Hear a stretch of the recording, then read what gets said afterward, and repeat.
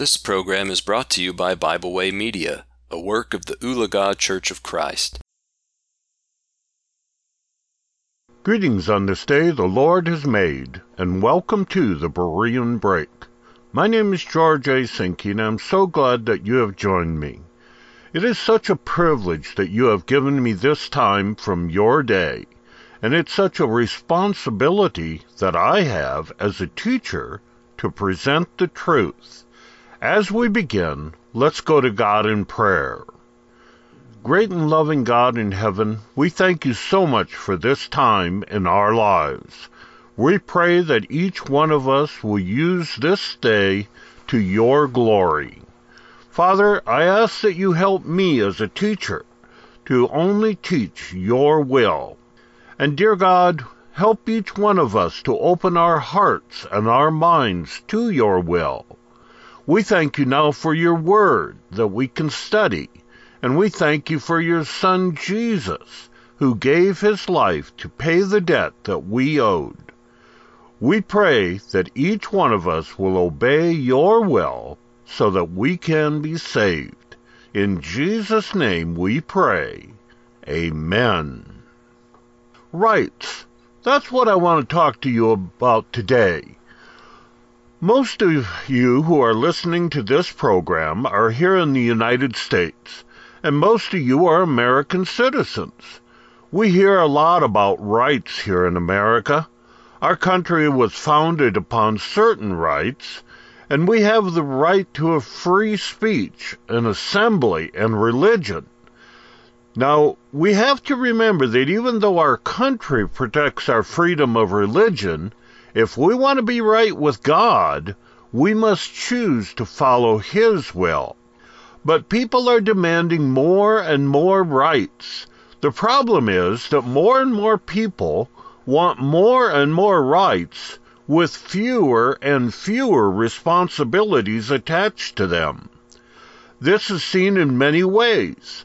Many fight for a woman's right to have an abortion, and yet in fighting for the woman's right, they deny the child's right to have life. Now, many times they use the emotional argument about a woman being raped, or in cases of incest, or if it jeopardizes the life of the woman. But to make this emotional argument work, they have to dehumanize the child by calling it such thing as fetal tissue or the product of a pregnancy. The abortionist does not want to talk about what goes on in abortion. It is not my intent to offend any of you. If you are offended, I apologize. But the real offender is the one who promotes abortion. One of the methods of abortion is called partial birth abortion. In this procedure, the baby may be up to full term. This child is completely able to survive outside of the womb with the normal care given to any baby. In this procedure, the doctor, and I have quotation marks around that term doctor, dilates the cervix and grabs one of the child's legs. The legs are delivered, and then the body and the arms, followed by the neck and the lower part of the head. But then the doctor stops. Before the last couple of inches of the head are delivered, the doctor then pokes a hole in the base of the skull and inserts a suction tube and removes the brain. Then the dead baby is delivered. They want to call that a right, but in God's sight, it is murder. It is murder just like the person who would take a gun and shoot a doctor who did this to the baby. Yet many say this is a woman's right.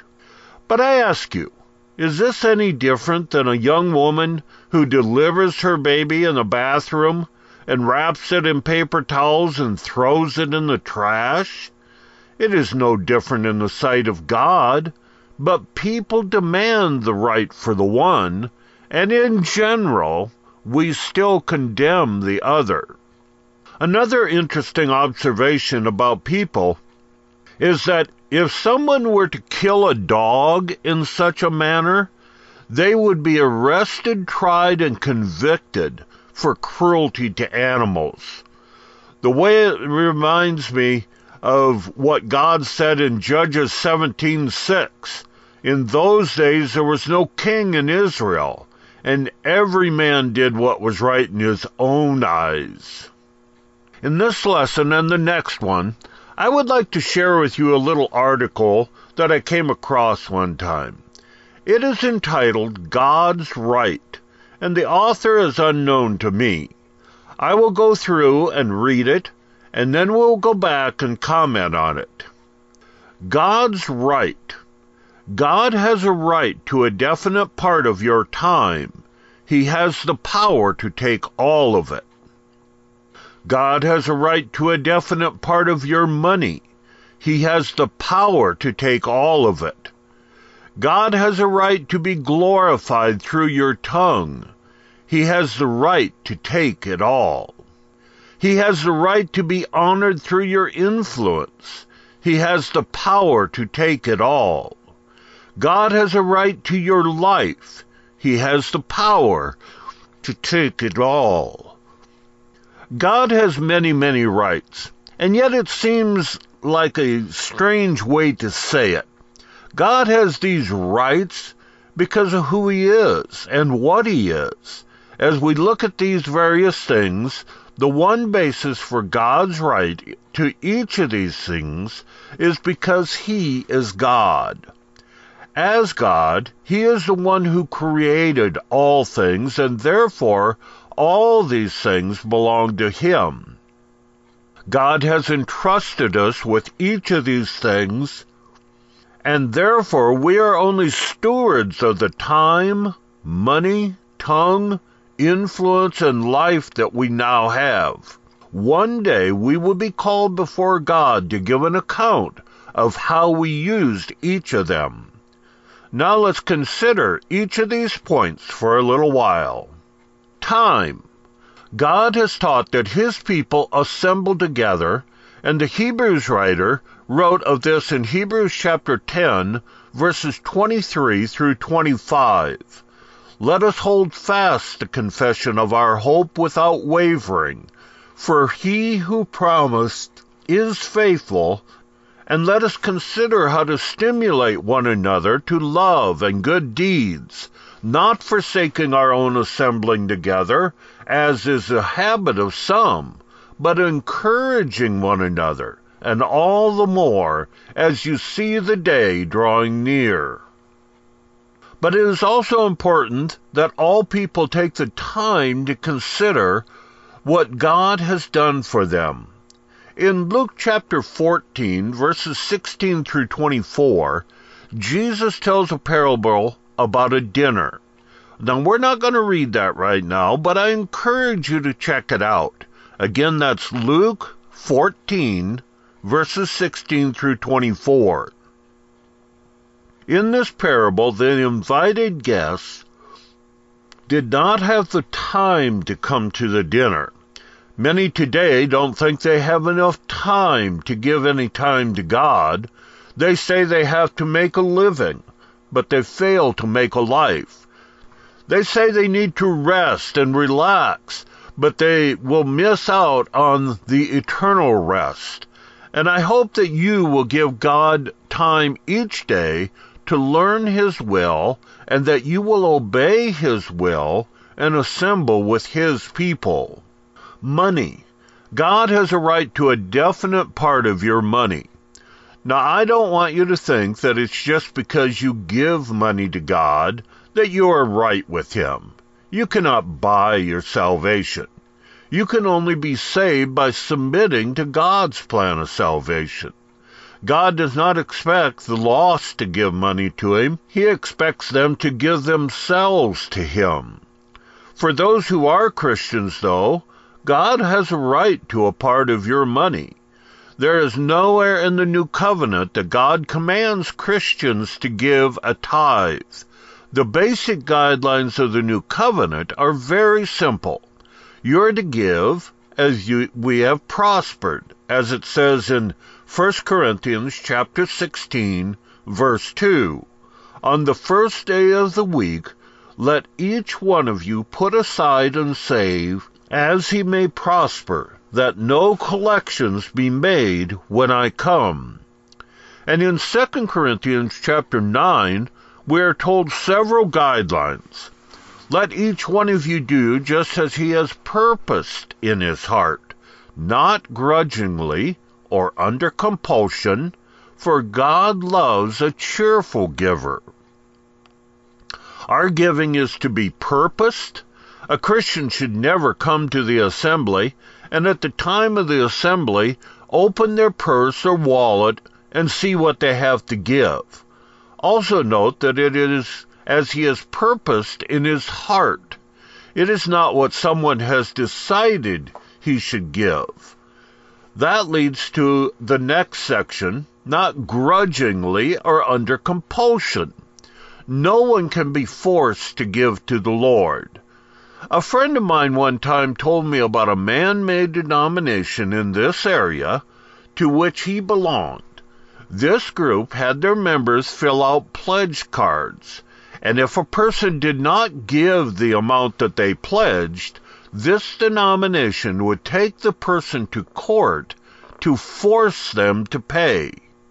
This is just another proof that denominations are not from God.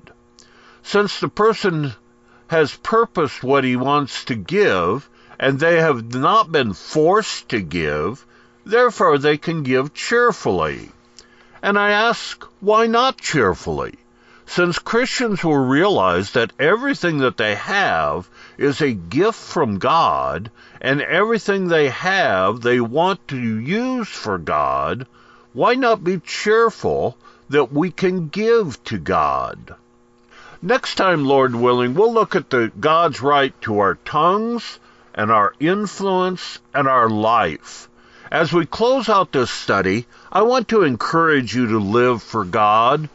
The only way to live for God is to obey His will, and His will has revealed to us in the Bible. God wants you to hear His word. That is what you're doing here on the Berean Break.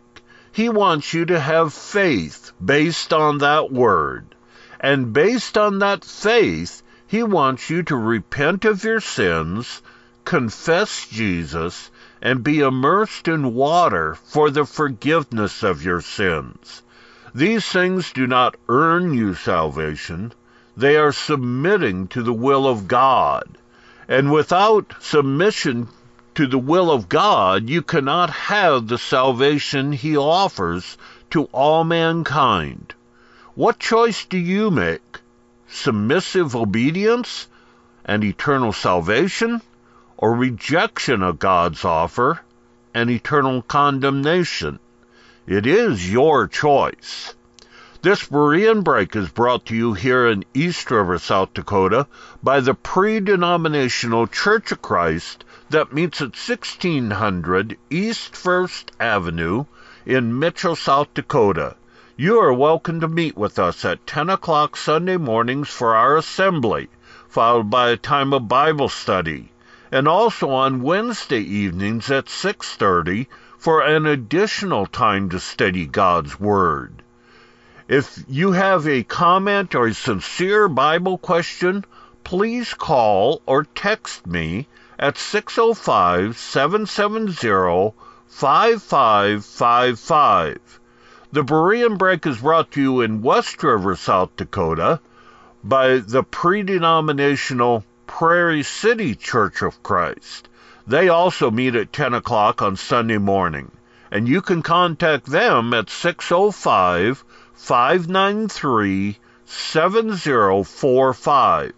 This is George A. Sinkie with the Lord's Church. Goodbye for now, and remember to check out what I have taught with God's Word. We hope you enjoyed this program. We encourage you to subscribe to our podcast on Pandora, Spotify, or Podbean. Thanks for listening.